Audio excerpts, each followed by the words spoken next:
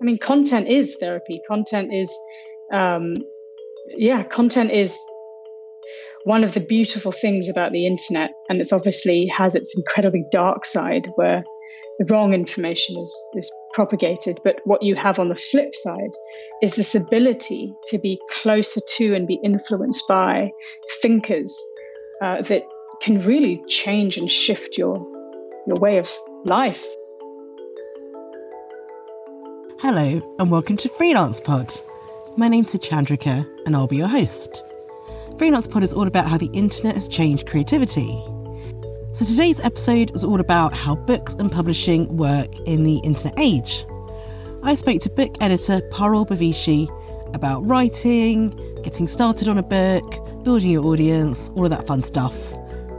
Let's hear from Parul on how she got into her job, what the Writer's Hour is all about, and what's been helping her write through the pandemic lockdown. Hello, my name is Parul Bhavishi. I am an editor at Publishing Uncovered and at the Story Grid. I am the co-founder of the London Writers Salon, where we help writers write more often with more success.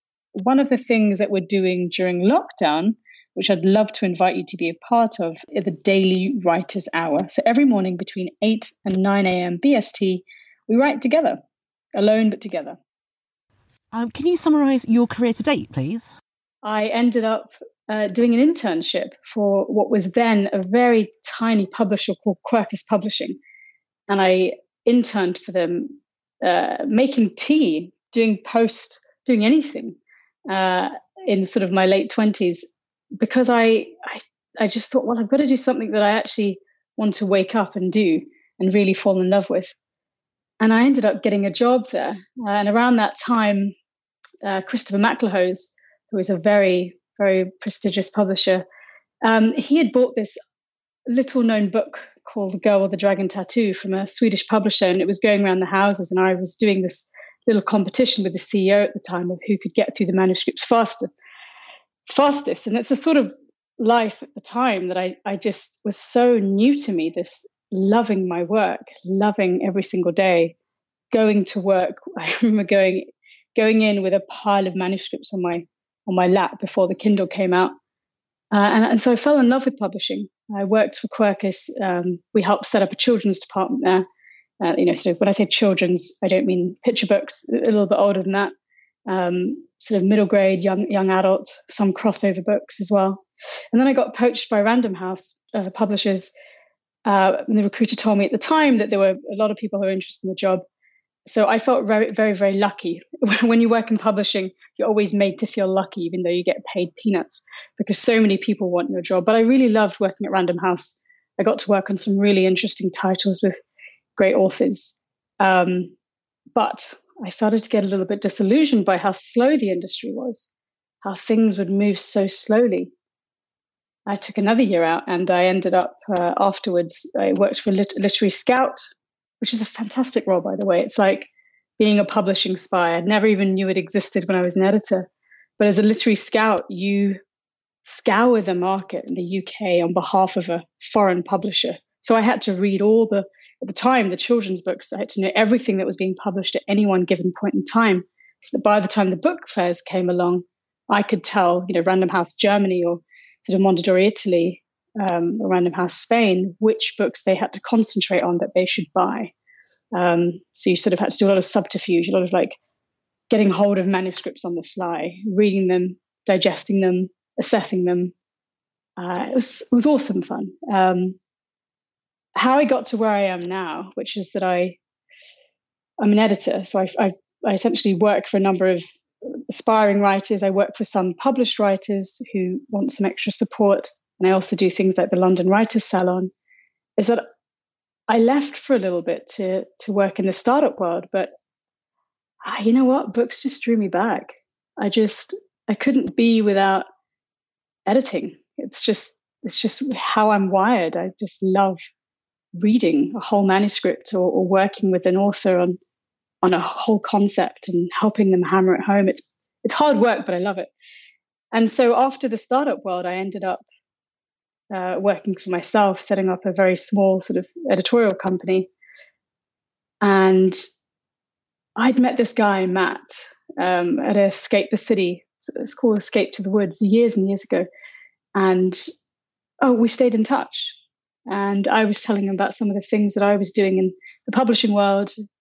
I wanted to, I was trying to sort of unearth the world of publishing. I'd called it Publishing Uncovered because I was trying to bring to light all the discussions I had with my publishing friends that I thought that a lot of writers didn't have access to. And we got talking about this because he came from this blogging background, self-publishing background, and I came from this traditional publishing industry background.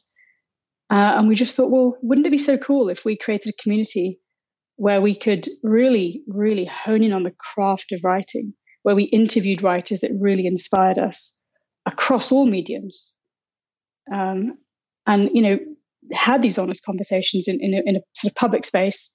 And so we decided to pitch the library in St. Martin's Lane this idea, and they took it. I think a week before our first event, I remember Matt talking to me and saying, "Do you know what? I think we've done it it's too last minute. I don't think anyone's going to come. Why don't we postpone it?" And I remember saying to him, "I don't care. I just want to have this conversation in public with my friend and editor, Niamh Mulvey." She was, at the time, I think she was a commissioning editor and editorial director at Hachette. And I said, I want to bring to light this conversation that we often have about the publishing industry. And so we went ahead and did it. And actually 30 people showed up. We were surprised, but we loved it. And so this was a year ago. And we continued to run events. We started doing events at Soho House with Albright. And then the lockdown happened. Oh my. And we had an event coming up with Holly Bourne, who I love. She's an awesome young adult and an adult writer. And she really just has this magic skill of really getting to the heart of what people are thinking. Her characters are so authentic. And so we had this event lined up with her, and Matt and I, we were all getting the news of everything that was happening. And we just thought, what can we do? How do we respond to this? We thought, well, gosh, we'll probably put stuff online, I guess. I haven't really thought how we're going to do that, but let's do that. But what else can we do? And I remember it was a Sunday night, and Matt and I were like, well, wouldn't it be nice if we just wrote every single day? Maybe, I don't know if we even were that coherent about it. But why don't we just write? Why don't we, for 2 weeks, commit to writing every single morning and see if anyone wants to come along on this journey with us? And I was like, oh, okay, sure. Let me go into Canva and try to mock up some pictures. And the first couple were really awful. And it took a long time. I think we really pushed it. It was getting close to midnight or whatever before we actually published it. And we were advertising for the next morning. And so I thought, oh, it's okay. No one's going to show up. It's fine. At least Matt and I will write together. That'd be good. Because we both have books we're working on as well. And 9 people showed up. I was like, awesome. This is so nice. I feel a little bit less alone. And we continued it. It's been 7 weeks now. We've had over 500 writers join us. What was it like working at Quercus back in 2008 when it was publishing the English translation of The Girl with the Dragon Tattoo by Stieg Larsson? Kind of arguably that's the title that made Quercus's name. I remember being around when they were publicizing it, and it wasn't a done deal at all. Back then, this was 2008, maybe 2007, 2008, people weren't interested in foreign books. And they still aren't to a large degree. It's a very big sort of, it's an issue. English speaking, the market can be quite reluctant, can be quite resistant to reading these foreign editions. The Girl with the Dragon Tattoo was actually rejected by a number of other English publishers, but it was accepted by Maclehose Press, which specialized in these sort of foreign editions. It works in translation because it costs money to translate, you see. And so I watched Nikki and that team just sort of run around. They were getting hold of all the bloggers they possibly could. They were giving away free copies at Waterloo, London Waterloo Station. And it started to snowball. It started to come to the point where people were demanding the next book and the next book, and sort of half jokingly saying, oh gosh, I'm going to have to learn Swedish in order to read the next book, because we were waiting for them to be translated. And it really made the fortune of that company. So Quercus then, that was their big title. I mean, not so much anymore, but that was the title that really pushed them into the big league. Before that, they were a small publisher. and I know this because I remember going to WH Smith's. I sort of tagged along to the sales team, and we overheard someone in Smith's sort of slightly bad-mouthing us, saying, "Oh, yeah, they're not really that big apart from Larson." And I was like, well, kind of right, actually, because you get treated accordingly. But at least back then, by the retailers, if you're a big publisher, you get given a bit more prestige. Or when you're a small little indie publisher, which we were at the time, you're only as good as your last big book. So I love Stieg Larsson. I love that entire series, and I reread that as well as Lee Child, Jack Reacher, and Harry Potter, and Stephen Leather. I reread those entire series every single year. It's like my comfort read. Tell me how the Writer's Hour works and how it alleviates some of the problems of trying to write under lockdown. We always started by saying, listen, this isn't magic. What's magic is this community. What's magic is you who show up and actually write with us. We just want to hold that space for you. We want to be here every single day at the same time.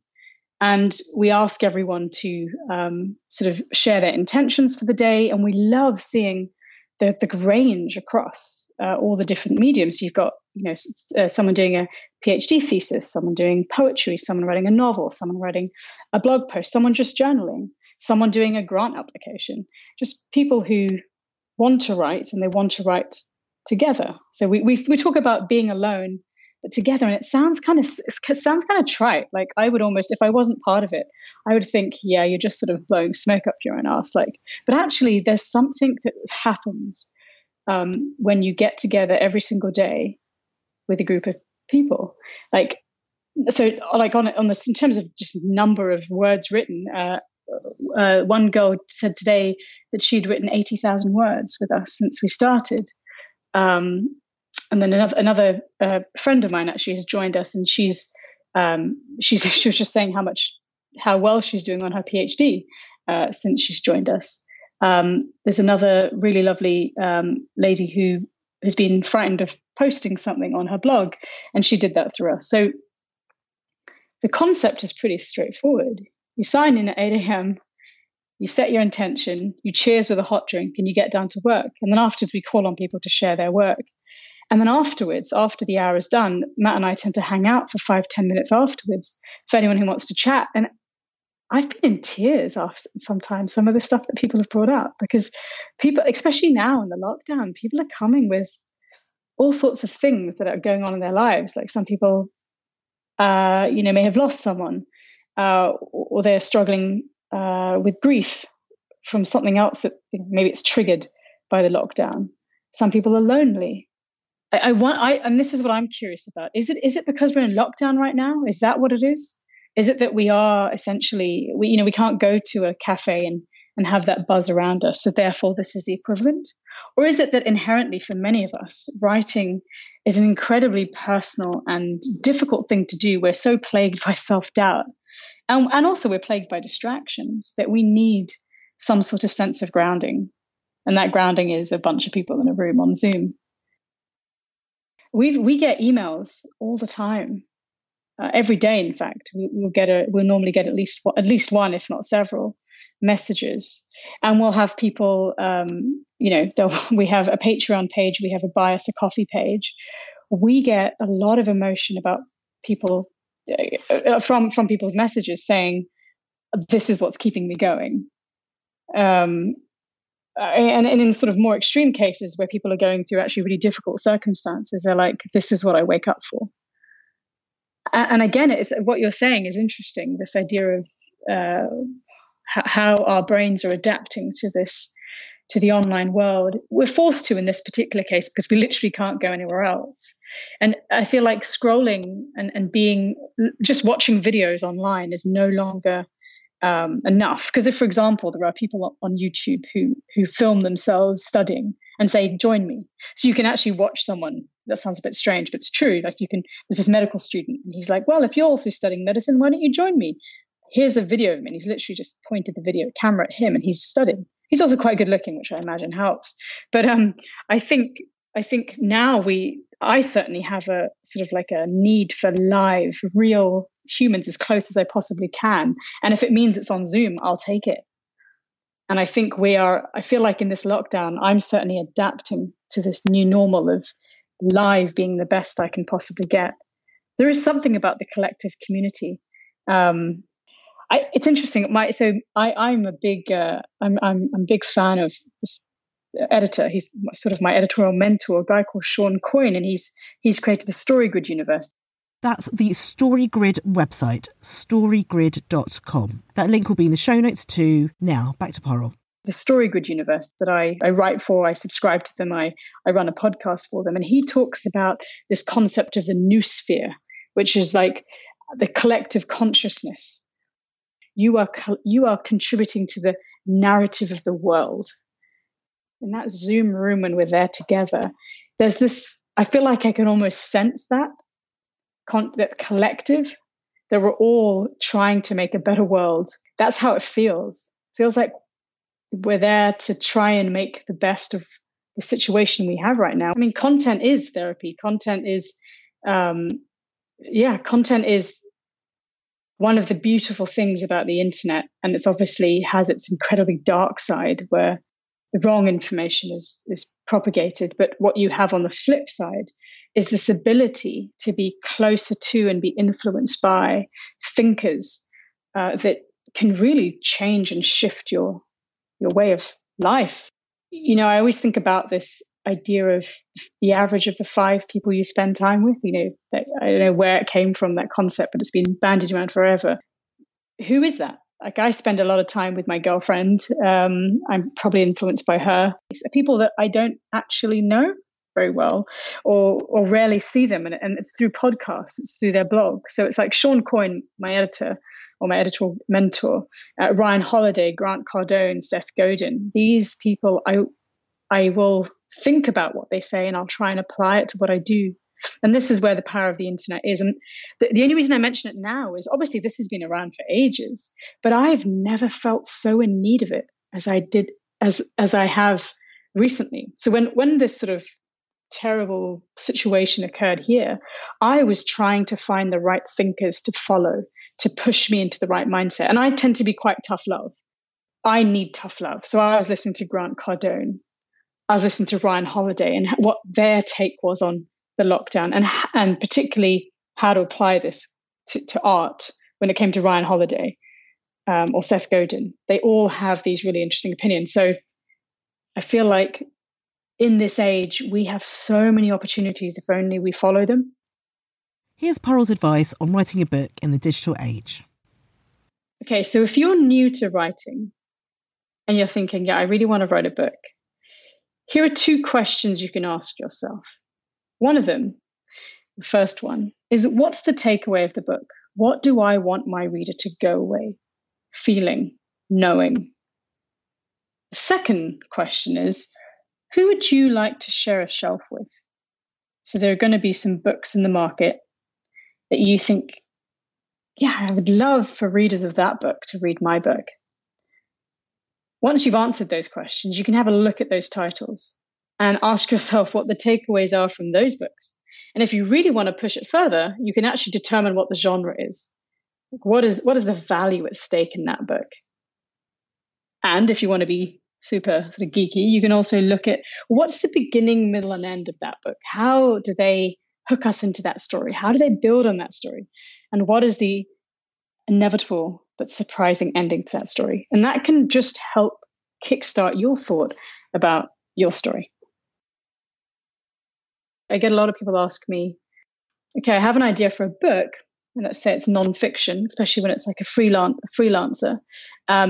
What should I do? Should I self-publish or should I go down the traditional route? Now, here are my thoughts on this. And I bear in mind that I come from the traditional world, so I've seen that. But all my work with the London Writers' Salon, I'm working very closely with Matt Trinetti, who's self-published and blogged. I've definitely been opening my eyes up to the other side of things. I think that in the end, the way you approach publishing is there's no one right path for sure. Being self-published means you have a lot more control. You will be responsible for, commissioning the editors, the designer, etc., and distribution. Which, let's be honest, most of it's going to be on Amazon probably, if it's an ebook. But On the flip side, you get to keep a lot more of the royalty. So I find that where someone either has a large-ish audience or is open to growing that audience, self-publishing is a perfectly good route to go down. Now, a lot of people like the prestige of going down the publish route, and that's absolutely fine. To do that, I think that finding an agent, particularly in the UK and the US, is important. And getting a publishing deal is great. Your advance can really vary. It doesn't mean that you're going to become rich overnight. In fact, probably not so much. But what's good about that is that they have all that stuff I talked about, the designing, the editorial. They'll do that for you. You will get a lot less royalty because they take a cut, a massive cut. The one thing that stays true, whether you're self-published or published, is that you'll probably have to do a lot of the publicity and marketing yourself. Most publishing houses will allocate at some point, maybe, 6-7 months before your publication, where you sit, where that book sits in their schedule, how much money can they realistically allocate, depending on who you are.